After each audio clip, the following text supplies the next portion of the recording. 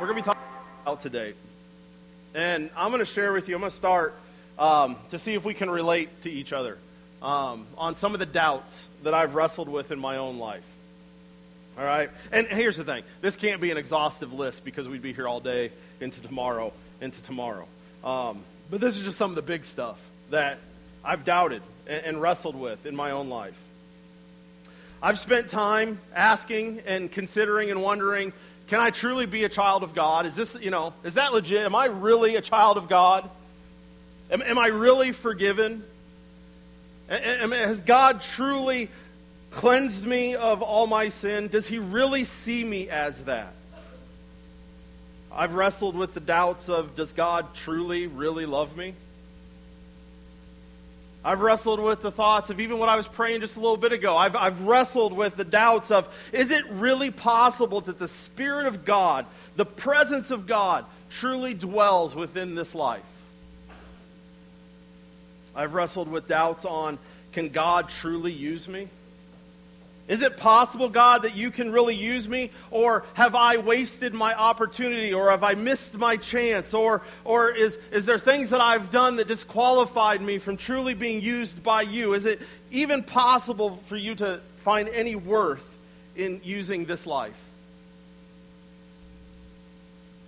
I've considered at times when I wrestle with my own struggles with sin or just wounds or whatever it is, and I've asked myself and doubted, can I truly ever be free of this? God, is it even possible for you am I truly an overcomer? Can I be an overcomer? Is it possible to be freed from these sins that plague my heart and plague my life? I've even wrestled with these doubts. Is this Christian life even worth it? I'll be honest, I've had those moments where it gets really hard or difficult, and I've sat there and said, is this even worth it? I don't want to be like everybody else. Seems like they have no cares in the world. I mean, I know they do, but I still doubt. Is it worth it? Lord, is the struggle worth it? Is the difficulties worth it? I've even struggled with this doubt. Is all of this even real? I've had those moments. Lord, is this even real, or is this just all some crutch that was created to make us feel better? Is salvation real? Is heaven real? Are you real? Here's the thing. I've grown up in the church. I've heard about Jesus and God, and from the moment I was born. And I've had moments where I'll sit there and like, is this real? Or am I just wasting time? Am I wasting? Now here's the thing. If any of you have never had any of those doubts, man, I am excited for you. But I think if all of us really looked at our lives, those doubts might not linger for very long, but I think everybody at some point in time in your faith journey are going to have some doubts on some pretty significant stuff. And sometimes doubt can be extremely scary. Now, if you look at Scripture and you look at the word doubt and what it means, I mean, it's pretty basic and it's pretty simple. Doubt is to be uncertain. That's it. Doubt is uncertainty. Or being unsure of things. Makes perfect sense. That's what doubt is. I don't know.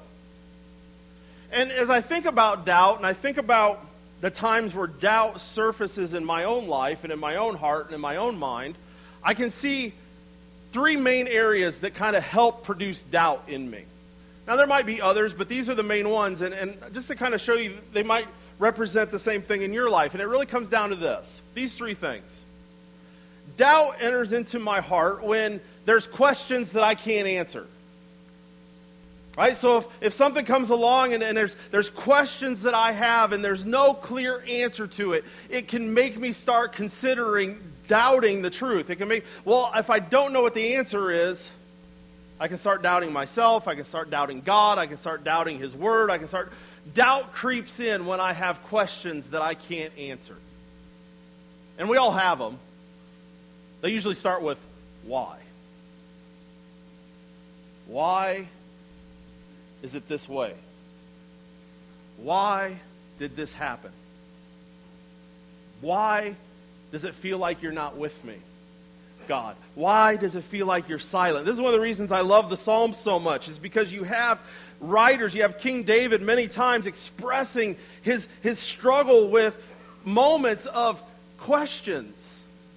How long, Lord, are you going to be silent to me?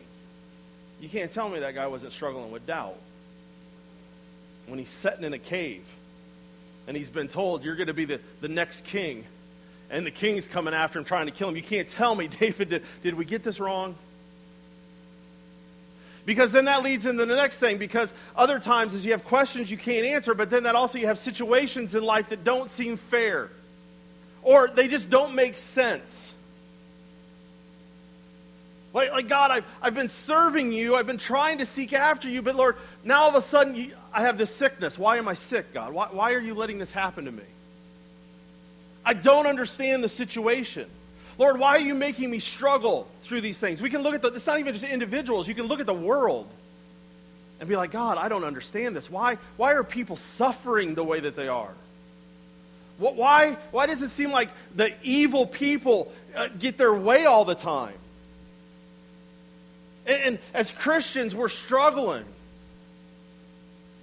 So we look at situations around us and they can cause us to have moments of doubt. Did we miss something?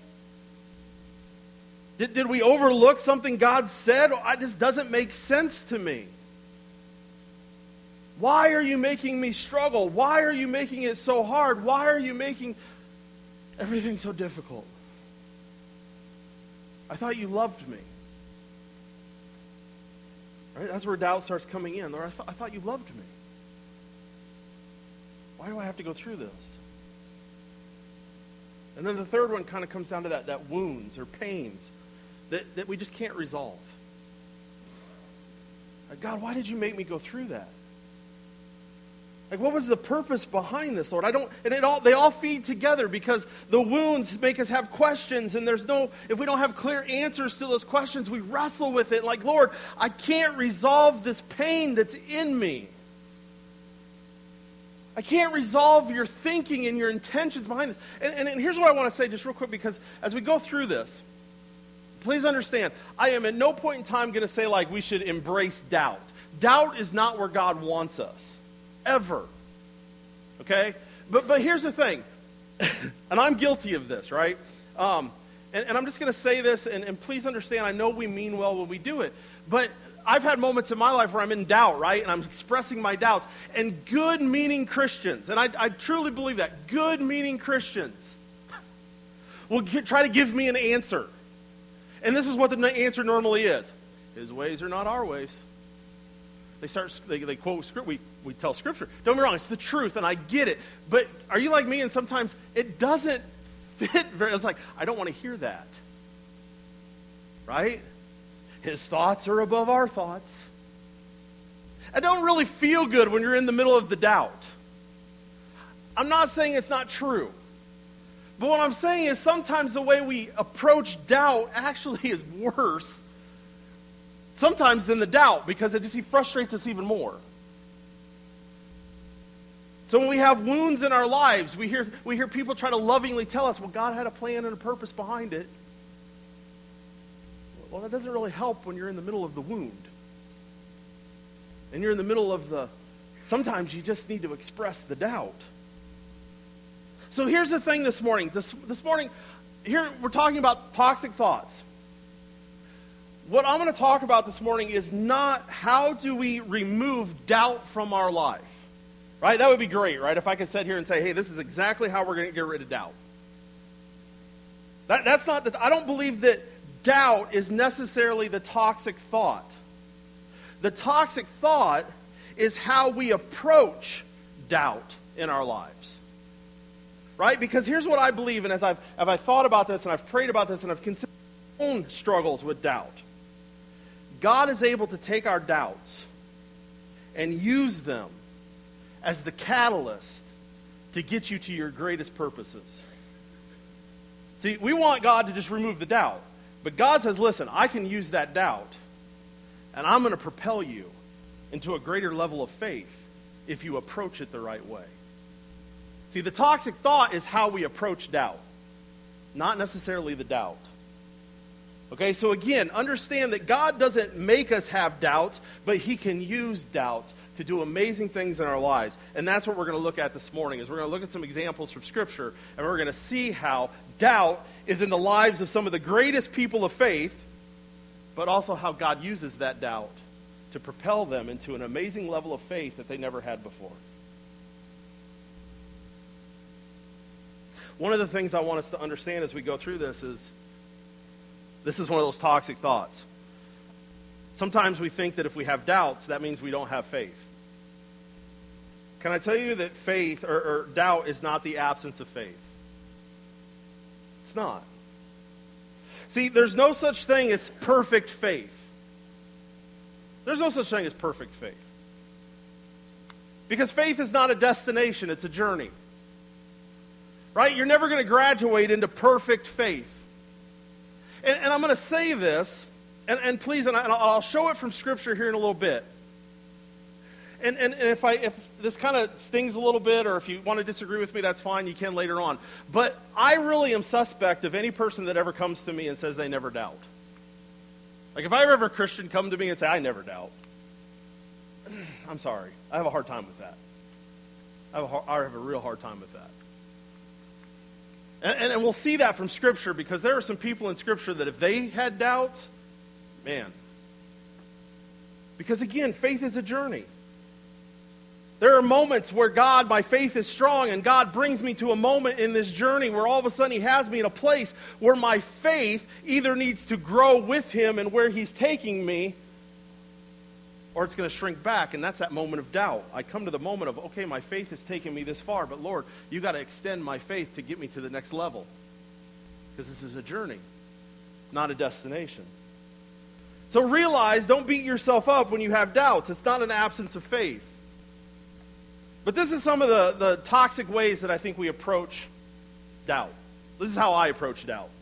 Okay, this is the toxic ways I do. So again, if this pertains to you, great. But this is me kind of processing you through my own struggles and God working through me. When I have doubts, especially when it comes to God and my faith and salvation and all those things, when those doubts come and how he can use me or what he wants from me or all those things, the first thing that comes into mind is I start having the thought, there must be something wrong with me. It's the first thing. As soon as I have doubts in anything, as soon as I start questioning faith, as soon as I start questioning God, as soon as I start questioning my purpose, whatever it is, the first thing that pops in my head is that guilty, there's something wrong with you. Your faith is weak. Your faith, your faith is broken. It's the first thing that pops in my head. Why should I doubt? My faith must be broken. My faith must be weak. My faith must be... I've even had the moments where I was like, is my faith even false? Do I truly have faith in those moments of doubt? And with that feeling that there's something wrong with me, then comes the shame, the guilt, confusion, and frustration that comes with doubt, right? That's the next thing. It's like all of a sudden all joy gets sucked out because I'm doubting the things that should give me the purpose of life, but now instead I feel shame and I feel guilt and I get confused and I have frustration because now I'm sitting here thinking, well, there's something wrong with me. Lord, if there wasn't something wrong with me, I would never doubt you.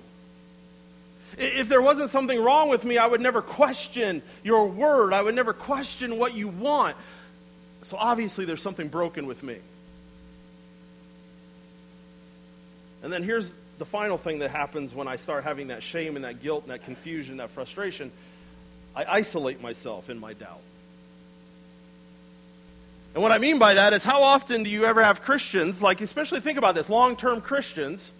And when I say long-term, I'm saying just people that have been in the church for a while, that you feel like people look at you a certain way or they see you a certain way. How often do you hear a long-term Christian come out and say, listen, I'm struggling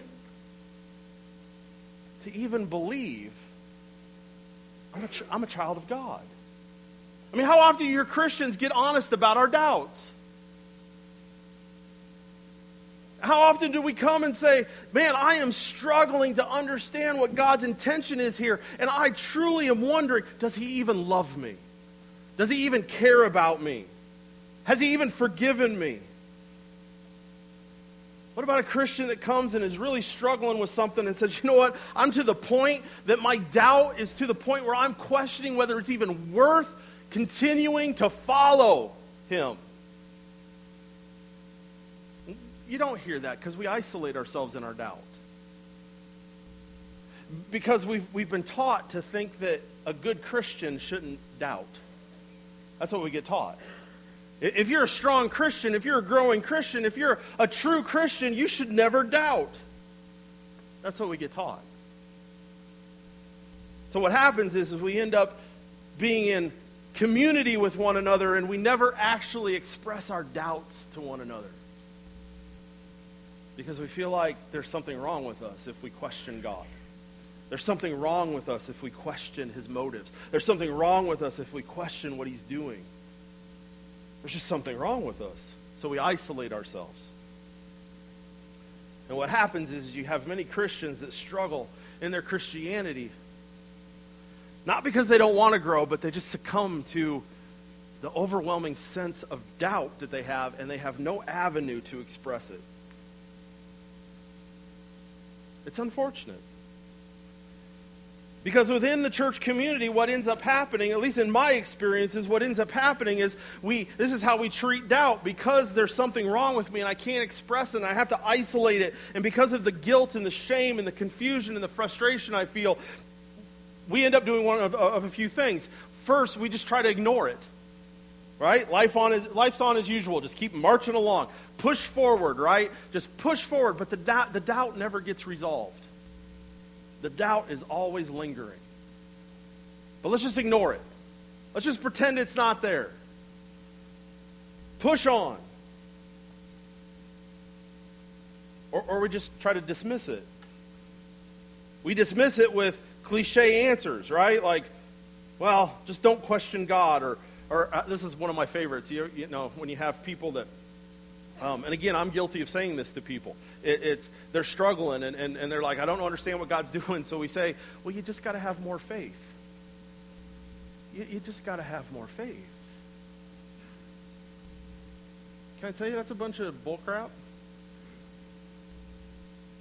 Because Jesus says, I only need faith the size of a mustard seed to do some amazing things. It's not an issue of more faith. But doesn't that just bug you when you hear that? When somebody comes to you and just like, just have more faith.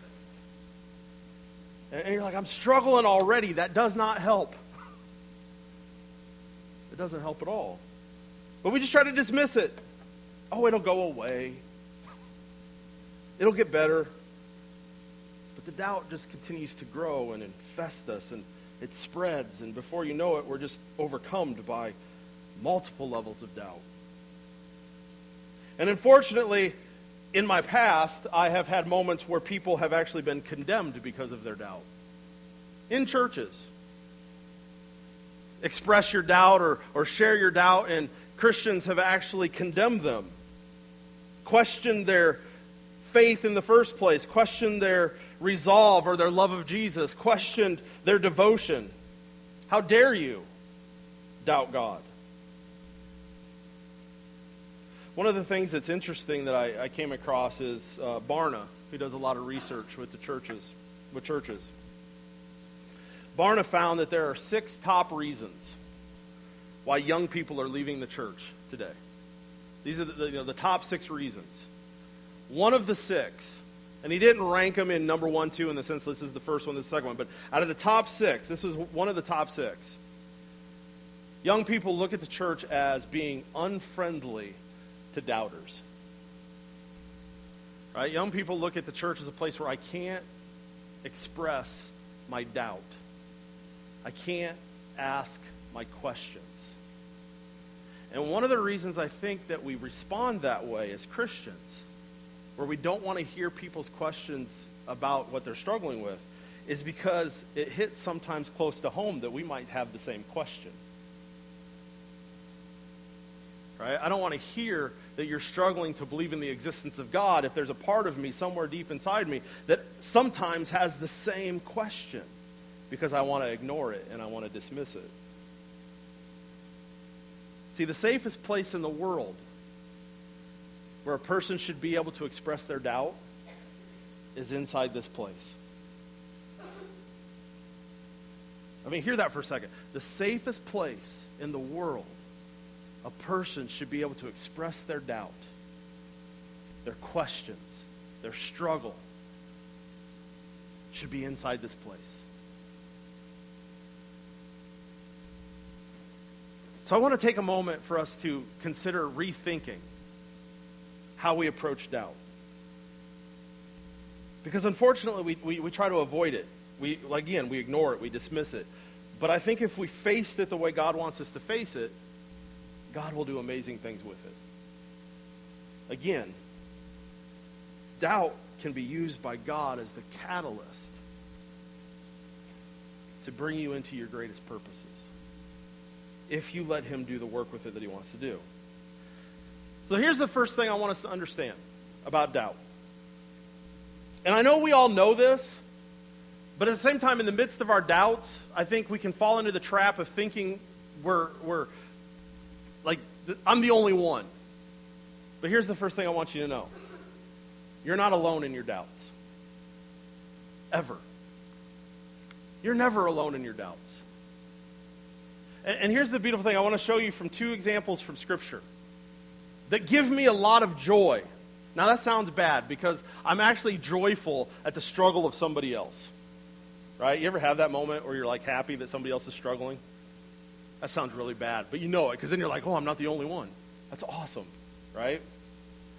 Here's the first one. Did you all know that John the Baptist actually doubted? John the Baptist. Here's John the Baptist that is the one that proclaimed the coming of Jesus. He is the one that announced, there is the Lamb of God who takes away the sins of the world. John the Baptist that baptized Jesus. The voice of one calling in the desert actually doubted. See, what happens is John proclaims his ministry, and then Jesus comes and John gets arrested. And John's sitting in prison.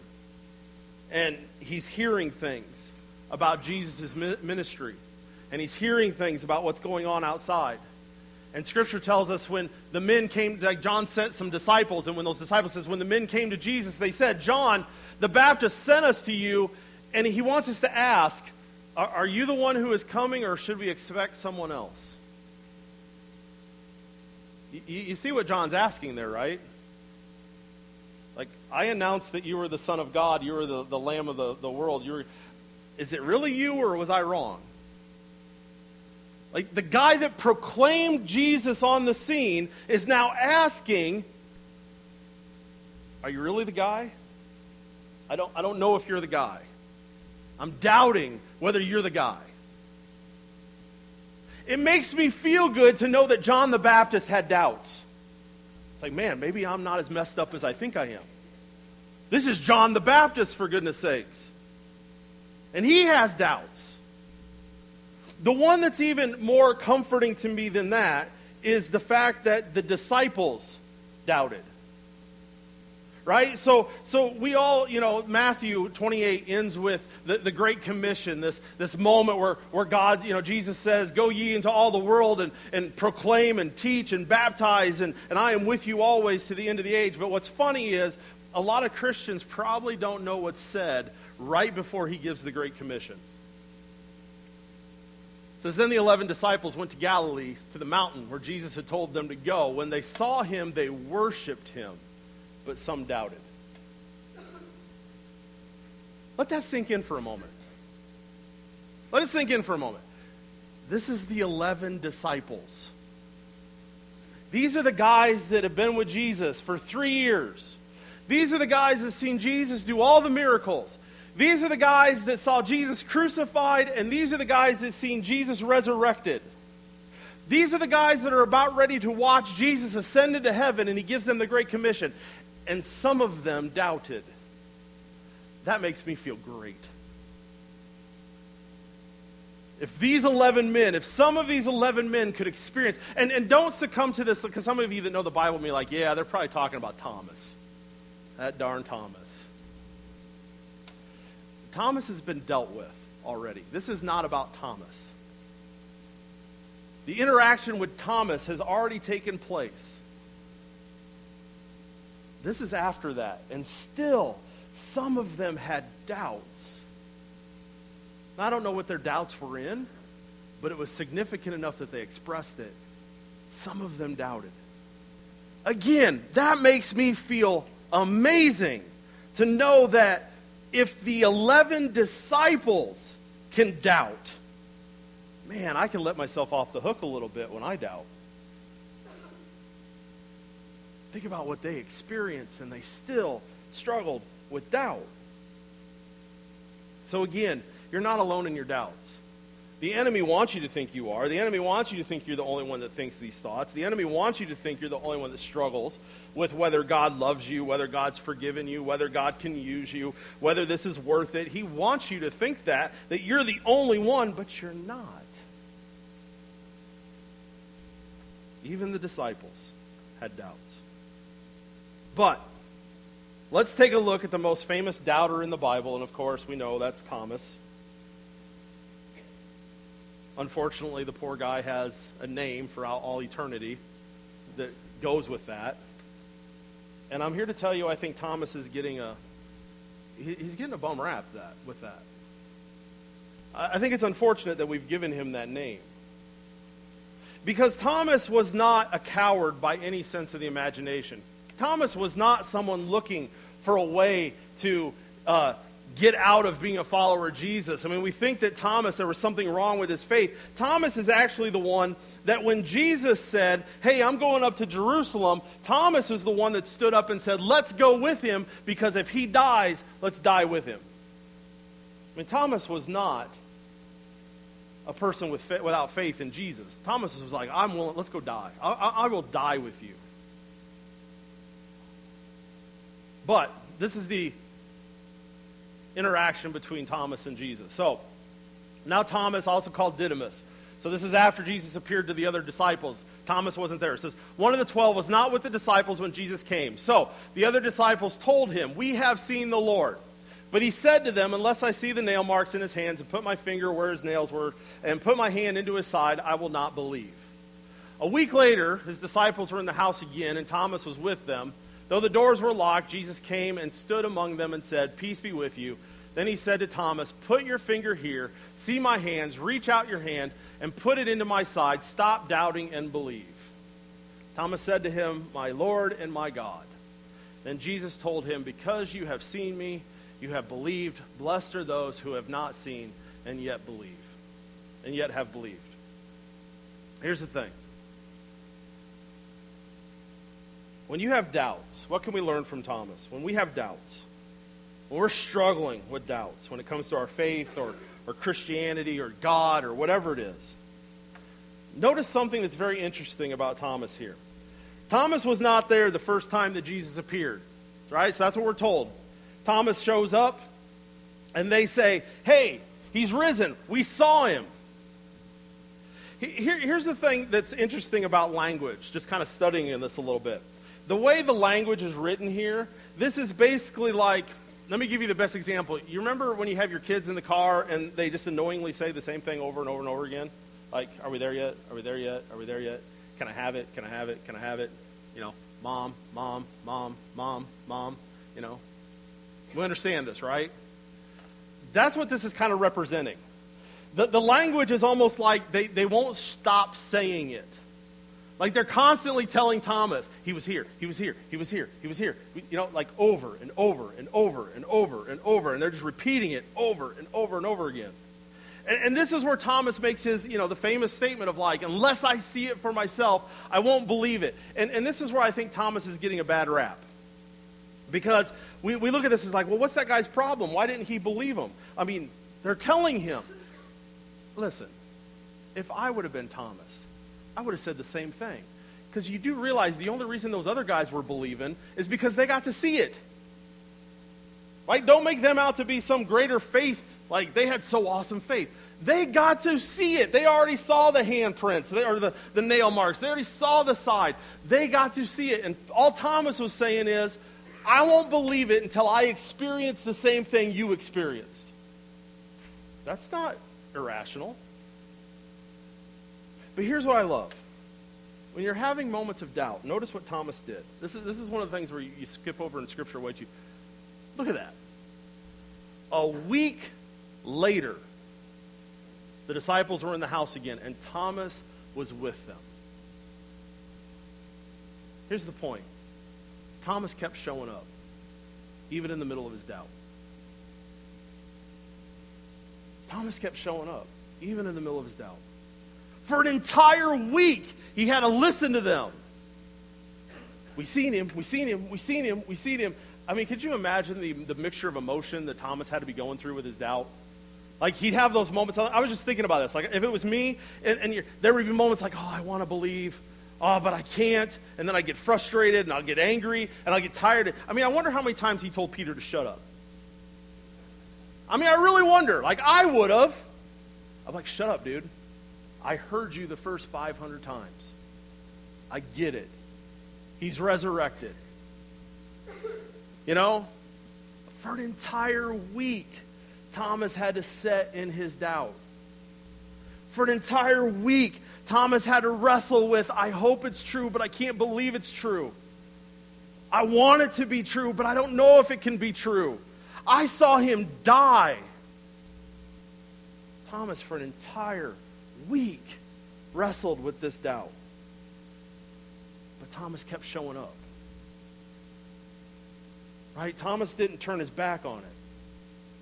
Thomas kept showing up. Thomas kept seeking. Thomas kept coming around because he wasn't going to give up, because he was questioning whether it's possible that Jesus was truly alive. Thomas was still there. Here's the problem. The enemy wants to use your doubt to have you turn your back on God. God wants to use your doubt to have you turn towards him. And that's why Thomas kept showing up. Here's the thing. If you are a person that's struggling with doubt right now, or whenever you might struggle with doubt, my encouragement to you is don't stop showing up. Keep putting yourself in the places where God can speak to you. Don't let your Bible just sit there and not be open because of your doubts. Get into it. Seek truth from him. Don't stop coming around to church and to Christians or small groups or the people that are going to encourage you or even challenge you in your faith. Keep showing up. See, the worst thing that happens is when our doubts overcome us, that we isolate because we feel like our faith has been disqualified. Don't feel like your faith has been disqualified in the middle of doubt. Keep showing up. It is not wrong to ask questions. It is not wrong to seek answers. It is not wrong to tell God, I don't get it.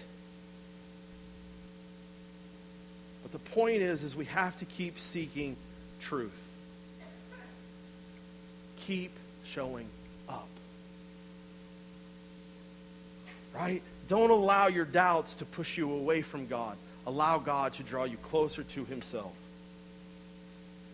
Here's the other thing that I see about Thomas that I thought was amazing is and helps me with my own doubts, is as I keep showing up, I'm showing up for one specific purpose, because I want to pursue an encounter with Jesus. Right? That's what I need in the midst of my doubts, is I need to encounter and have an actual encounter with Jesus. Here's the thing I want us to understand, and I have to remind myself of this. God is not angry at you when you doubt. I don't know if anybody else struggles with that, but I do. When I start doubting God, the first thing that comes to my mind is, oh, he's angry with me again. He's like, really, David? Do we have to go through this again? And I feel like he looks at me with shame and just disappointment, just shaking his head. And I think we read the Bible sometimes that way. Some of us might even read the story of Thomas and think that Jesus is coming down on him. I don't think Jesus is coming down on Thomas at all, because here's the thing that's amazing. God's not angry about our doubts. He wasn't angry at Thomas, because here's the thing. Because Thomas was willing to keep showing up, Jesus showed up. Like, Jesus wasn't angry at Thomas. Jesus was willing to come and meet Thomas in his doubts. And that's the same thing God wants to do with you and I when we have our own doubts. He wants to let us have an encounter with him. He wants to show up. He wants to meet you in your doubts. But the issue is when we isolate ourselves from him and we don't keep showing up, we don't put ourselves in the places that he wants us to be able to do that. Here's the thing. Our doubts, when we struggle with doubt, I want you to realize that your doubts, those moments when you have them, provide an amazing opportunity for you to come to know Jesus in a way that you've never known him before. Right? In the middle of that doubt, I am in a position where I can encounter Jesus and come to know him in a way that I never have before. That's what happened with Thomas. Thomas had only experienced Jesus before his death. But because of his doubts, this moment he got to experience Jesus as the risen King and Savior. The risen Lord. This is why Thomas screams out, "My Lord and my God." All of a sudden, Jesus had come to a new level to Thomas. Through his doubt, he cries out, "My Lord and my God."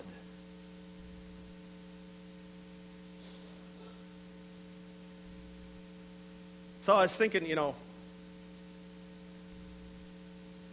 it's interesting. When you look at moments of doubt, or if I look at moments in my own life of doubt, and if I really process it, I can see that the thing that I'm wrestling with is usually when God shows up through it, it's when he reveals himself in a way that I know him, I know about him, but for the first time I know him that way. So like an example is, let's say you're going through a horrible time and financially. So you're wrestling with doubts of like, okay, God, do you care about me? Do you love me? Are you here? Like, I don't know how we're going to pay for this. I don't know how we're going to take care of this. Right? And you wrestle with those doubts and you express those doubts to God. And then when God shows up, when Jesus shows up, when you have an encounter with Jesus, all of a sudden you're sitting there and your faith is built up with, yes, God is my provider. I see him as that now. I know him as my provider. Right? Or if something in your life gets you to the point of like you just feel weak and you're broken and you can't do it anymore and you're just like, I want to give up. I just want to stop. I don't have any more to give, whether it's sickness or just stress or whatever it is that just comes upon you and you have doubts. God, are you with me? Are you for me? God, I can't, I'm doubting whether is all of this even worth it, right? All these doubts that I've wrestled with. And then when God shows up, when Jesus shows up, then my faith, I've encountered Jesus and I can say, Jesus is my strength. Jesus is my comfort.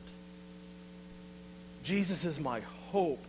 Every time a doubt has crept into my life and I've sought after him, and it doesn't come all the time right away. That's the unfortunate thing. Sometimes he waits, and I don't know why, but still, that's what he decides to do. But when he shows up, I come to see Jesus in a new way that I didn't see him before. See, the issue I think that a lot of us have, or at least I have, is we hear how God interacts with other people.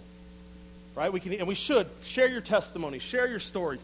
Encourage one another with how God has shown up in your life. But there's a difference between me hearing what God has done for you and me experiencing God doing it for me. And that's what we need. We need to hear the encouragement from one another of God has shown up in my life. And then in my doubt, I cry out and say, God, that's what I need. I need to know that from you. Lord, I need to know you're my strength. You're my Redeemer. You're my hope, my comfort, my peace. Whatever it is, fill in the blank. I need to know that for myself. I don't want to live through the faith of somebody else. I want to know it for me. That's all Thomas was saying. You do realize that, right? That's all Thomas was saying. Great, guys. You experienced it. I want to experience it for me. There's nothing wrong with saying that. I can't live off of your faith. I have to experience it for me. So we pursue an encounter with Jesus, where we say, Lord, I know you've done it to all these other people. I've heard your stories. I've heard how you've met them and how you've worked in other people's lives. But Lord, in my doubt, I need you to do it for me. I need to experience it for me.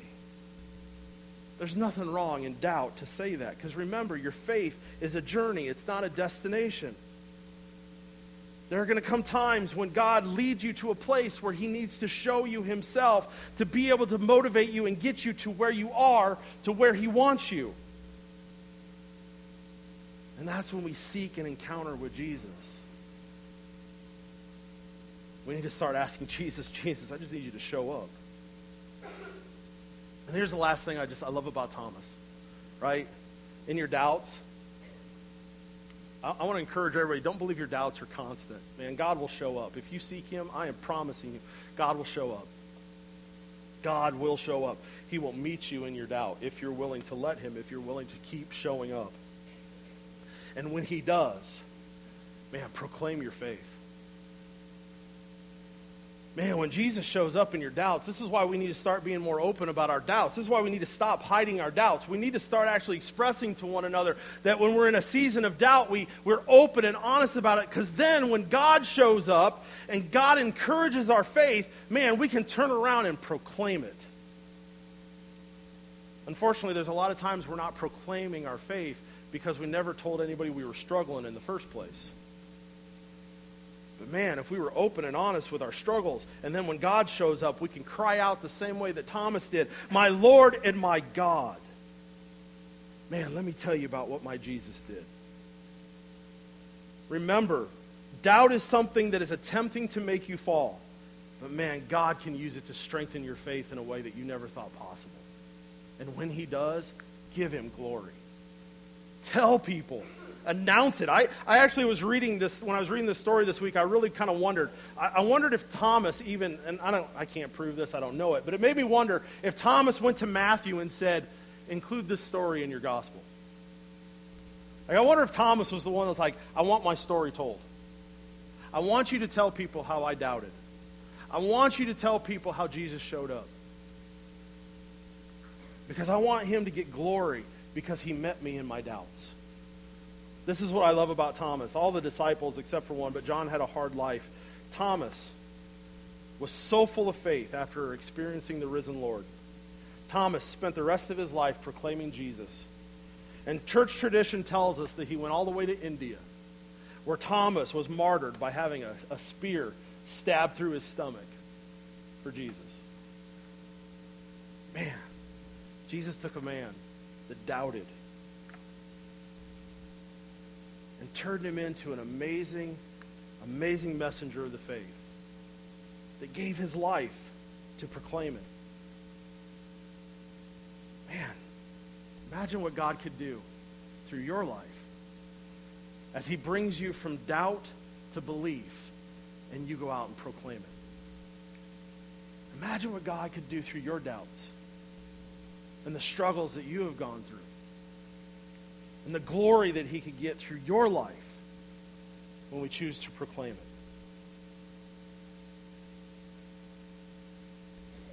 it. Now, I don't know, again, where anybody's at this morning, but I just want to close with this. Just a simple last thought. Man, if you're struggling with doubts or, whatever it is, if there's just anything in you that just makes you feel distant from God and you're just questioning, you just got a lot of questions and you're wondering, what's the deal, God? What are you doing?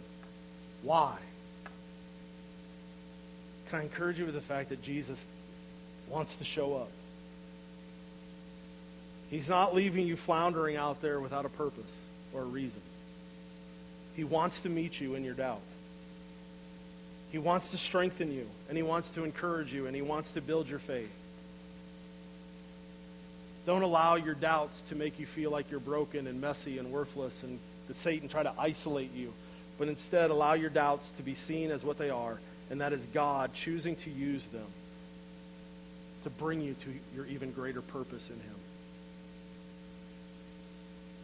Don't allow your doubts to push you away. Allow your doubts to push you closer. Because then you're going to have a wonderful testimony when he shows up. Father God, I just pray that you just be with us as we go here today. Lord, we live in and we all know it, we live in a messy, broken world. Lord, and you told us, Jesus, it's going to be hard. You did not hide that fact. It's going to be hard.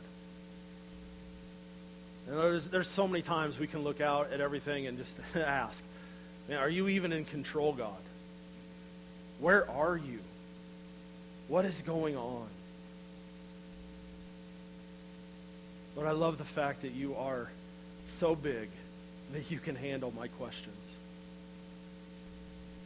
But I love that. I love that you are so big that you can handle the questions that I bring to you, Lord. You can handle any of the doubts that ever come into my heart. I can lay them before you and say, Lord, you're big enough that I can just lay them on you. And I love the fact that you have such mercy for us, such love, that you're not angry, you're not annoyed, you're not judgmental, Lord, because you want to build our faith in you. You want to meet with us. You want to encourage us. You want to build us up. You want to use us. You want to bring glory to yourself, Lord. So I pray that as we leave this place, that we bring our doubts to you, Lord. We just lay them before you. And we continue to show up. And we continue to seek after you. Because, Lord, that's what's going to change it. An encounter with the risen Lord. So, Lord, I pray strength upon us. I pray comfort and peace. I pray the Spirit of God to descend into each of our lives, Lord, wherever we're at, if anyone struggles with anything this morning, I pray that there be just that manifestation of your presence upon them. Your Spirit will engulf us today. And you will bring glory to yourself, and that we will have the testimony that we can proclaim to the rest of the church and the world on how awesome you are. Lord, let us know you the way you want us to know you. Let us see you the way you want us to see you. And again, bring glory to yourself and us always. We give you praise and we love you. In your name we pray. Amen. Go in peace.